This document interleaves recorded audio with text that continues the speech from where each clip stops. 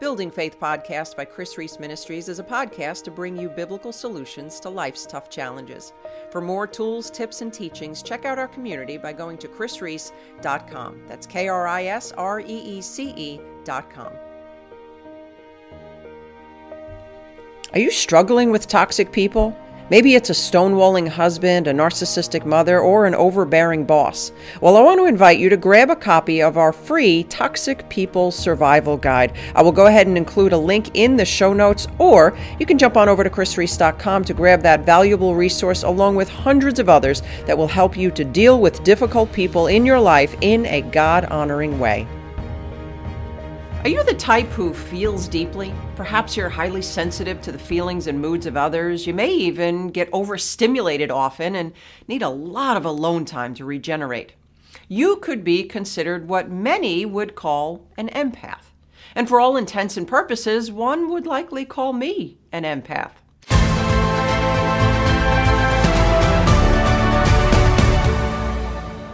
Well, hey, my friend, my name is Chris Reese, and I want to welcome you to another edition of the Building Faith Podcast, where we help you to find biblical solutions to life's tough challenges. So go ahead and hit that subscribe and notification button so you don't miss a thing. So what is an empath? Well, in the dictionary, an empath is defined as a person with the paranormal ability to apprehend the mental or emotional state of another individual, chiefly in science fiction. And paranormal activity is an encompassing term that includes not only ghosts and hauntings and demonic activity, but also other unexplainable phenomenon such as unidentified flying objects and extrasensory perception, ESP, just to name a few. And much of the paranormal activity we see today is actually a total hoax. But if there is paranormal activity, it's coming from demons. And as Christians, we should not be intrigued with or drawn to this type of activity, but rather turn from it as it is part of a spiritual battle that is taking place in the heavenly realms. Ephesians 4:27 says, "Give no place to the devil." So let's take some of the qualities that cause you to believe that you're an empath and examine them biblically. Trait number 1, highly intuitive. Those who believe they are empaths would describe themselves as having high intuition. Well, the truth is that the Bible never mentions intuition. In fact, it tells us not to trust ourselves. Jeremiah 17:9 says, "The heart is deceitful above all things and desperately sick. Who can understand it?" One site describes empaths as clairsentient. They went on to define it as this: clairsentience is the most common of the 4 clairs of intuition, with messages coming through as feelings.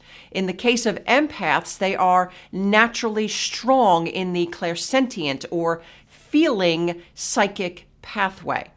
Does this sound biblical to you? Trait number 2, highly in tune with others.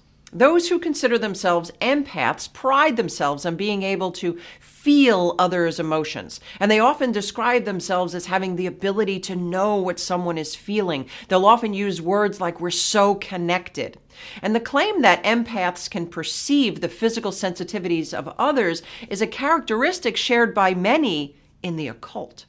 No one except God has the ability to perceive the motivations and intentions of someone else. You can find this in Psalm 139, John 2:25, 1 Corinthians 2:10 through 11. 1 Corinthians 2:11 says this: "Who knows a person's thoughts except their own spirit within them?" We are not given that insight. Sometimes these perceived abilities are a manifestation of learned codependent behaviors. So every person I have ever met who calls themselves an empath actually displays codependent traits. Now, on the other side, it is possible that God has given you a gift of discernment, but the enemy is looking to distort it. Trait number 3, often feeling overstimulated. Those who identify as an empath will often struggle with feeling overstimulated. They may claim that others' negative energy and emotions could send them into a total tailspin. And while I can agree that there are people out there that are more sensitive than others, I'm being one of them, a low tolerance for external stimuli doesn't make me a New Age empath. It makes me less tolerant to external stimuli. And as a unique creation of God, we would do well to honor those limitations, but not put an occultic name or a label on it. And those who feel overly stimulated often need alone time to recharge. And believe it or not, that's actually not some super spiritual or weird thing. It's actually a classic characteristic of the melancholy temperament. If you're not familiar with the temperaments, go ahead and jump on up to these videos here that give you an understanding of just how uniquely made you are. In addition, are you noticing a pattern here? Everything is feelings-based. Look, God has given us emotions as indicators, not definers. And trait number 4, they bond deeply with others. Those who identify as an empath often complain that they are so easily hurt by others. And this trait, I believe, speaks more to an insecure attachment pattern that they have developed more than it speaks of an empath. And trait number 5, natural helpers. Those who consider themselves empaths just can't help but help people. They feel driven to it. But I have this question for you. But is it possible that what you believe is an empath is actually the biblical gift of helps found in 1 Corinthians 12:28? And now the enemy is trying to distort it. Trait number 6, feeling lonely and isolated. God has created us all very distinct and different. Psalm 139:14 says, I praise you because I am fearfully and wonderfully made. Some people are outgoing, some are quiet, some are talkers, some are readers. We're all different. But ask yourself this question. Would you feel lonely and isolated if everyone around you was the same way as you? The answer is likely not. I have found that for many who struggle this way, they've likely grown up in an environment or they are currently surrounded by people that are very different than them. And if you grow up with loud, extroverted siblings and your parents value that kind of expression, of course you're going to feel like an outsider. And it makes it worse when they're critical and cruel about it. But having a temperament that is quieter and more reserved doesn't make you spiritually gifted in any way. Trait number 7, burden bearers. Empaths often say that they just feel this burden for others. My friend, this doesn't make you an empath. It makes you a burden bearer. And God will often put on your hearts a burden for a person or a region or people. And the purpose of this is not for you to now keep it to yourself and come under the weight of it and find the solutions to the problems or fix the people or be their savior or just act as if you're a martyr because you're bearing these burdens. The purpose of this burden is meant to be released to God. Now, remember that prayer is God's way of enlisting us in His preordained plan. So these burdens that you may be feeling are actually God trying to get you to pray these through. Look, I could go on, but many of the traits that are defining an empath have simply been distorted by the great counterfeiter himself, Satan. And you may have the gift of discernment, the gift of compassion, mercy, burden bearing, and yes, even prophecy. But what you need to know is that the label of an empath is the counterfeit to these gifts.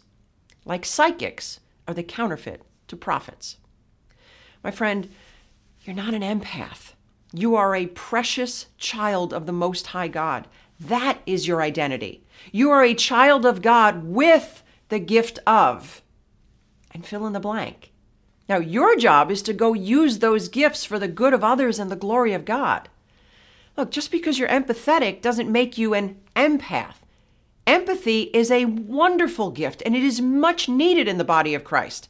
But labeling yourself an empath and giving it a reason why you tolerate abuse from other people is not biblical. The truth is that you have been given a unique temperament and spiritual gifts, and your job is to steward those gifts well. I want you to think of it this way. A telepath is one who is able to hear the thoughts of another. And as a Christian, would you ever call yourself a telepath? Of course not. then why simply because you have a heightened awareness of the feelings of others and empathy would you call yourself an empath?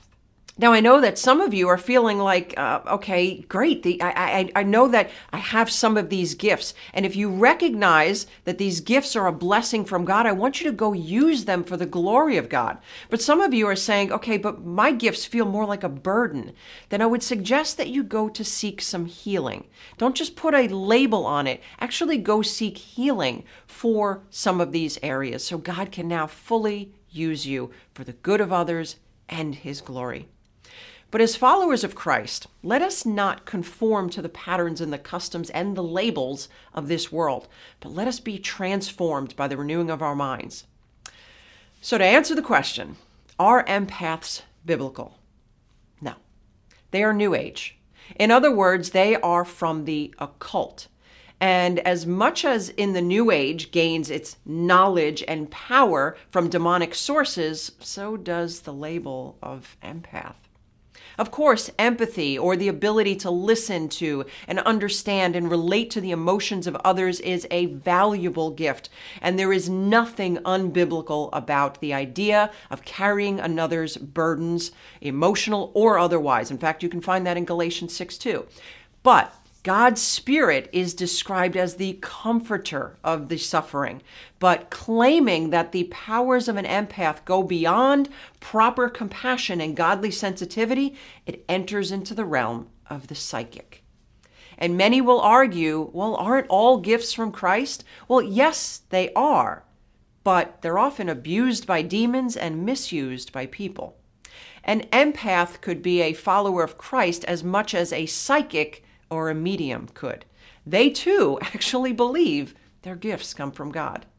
My friend, topics like this usually engage in a lively discussion. So let's go ahead and continue the conversation below, or you can follow me on Instagram. I'd love to connect with you there. Are you struggling with toxic people?